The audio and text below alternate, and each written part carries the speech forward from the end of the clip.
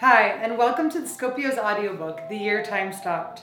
Each week, we will be launching new episodes from each chapter of the book, and each week you will hear mind-blowing interviews, as well as get to know the artists behind the amazing pictures and stories featured in the book. Chapter 5, Lockdown Lifestyle. At each new year, we typically make a promise to change up our lifestyle. When 2020 began, it seemed as if many people were taken aback by just how much their lives began to transform.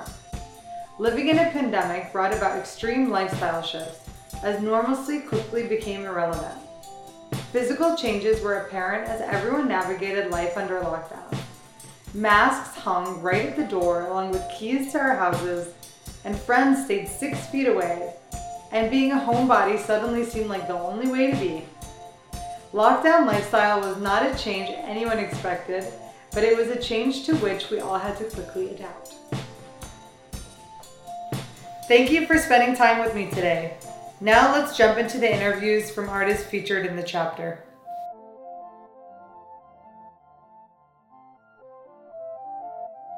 Brain Otieno, Nairobi, Kenya. In this photo, fashion designer David Ochieng, also known as Avido, works on a face mask he is making from fabric scraps at his house in Kibera, a slum located in Nairobi, Kenya. Avido describes the mask to the people of Kibera for free to wear as preventative measure against the spread of COVID-19.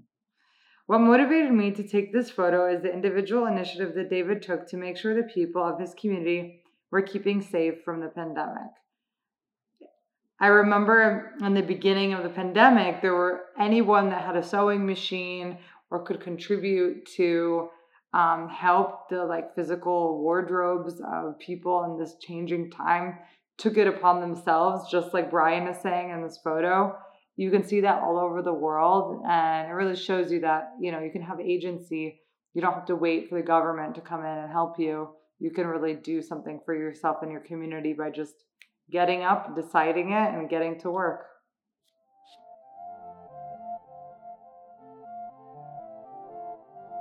All right, I hope you enjoyed that last episode and learned something new.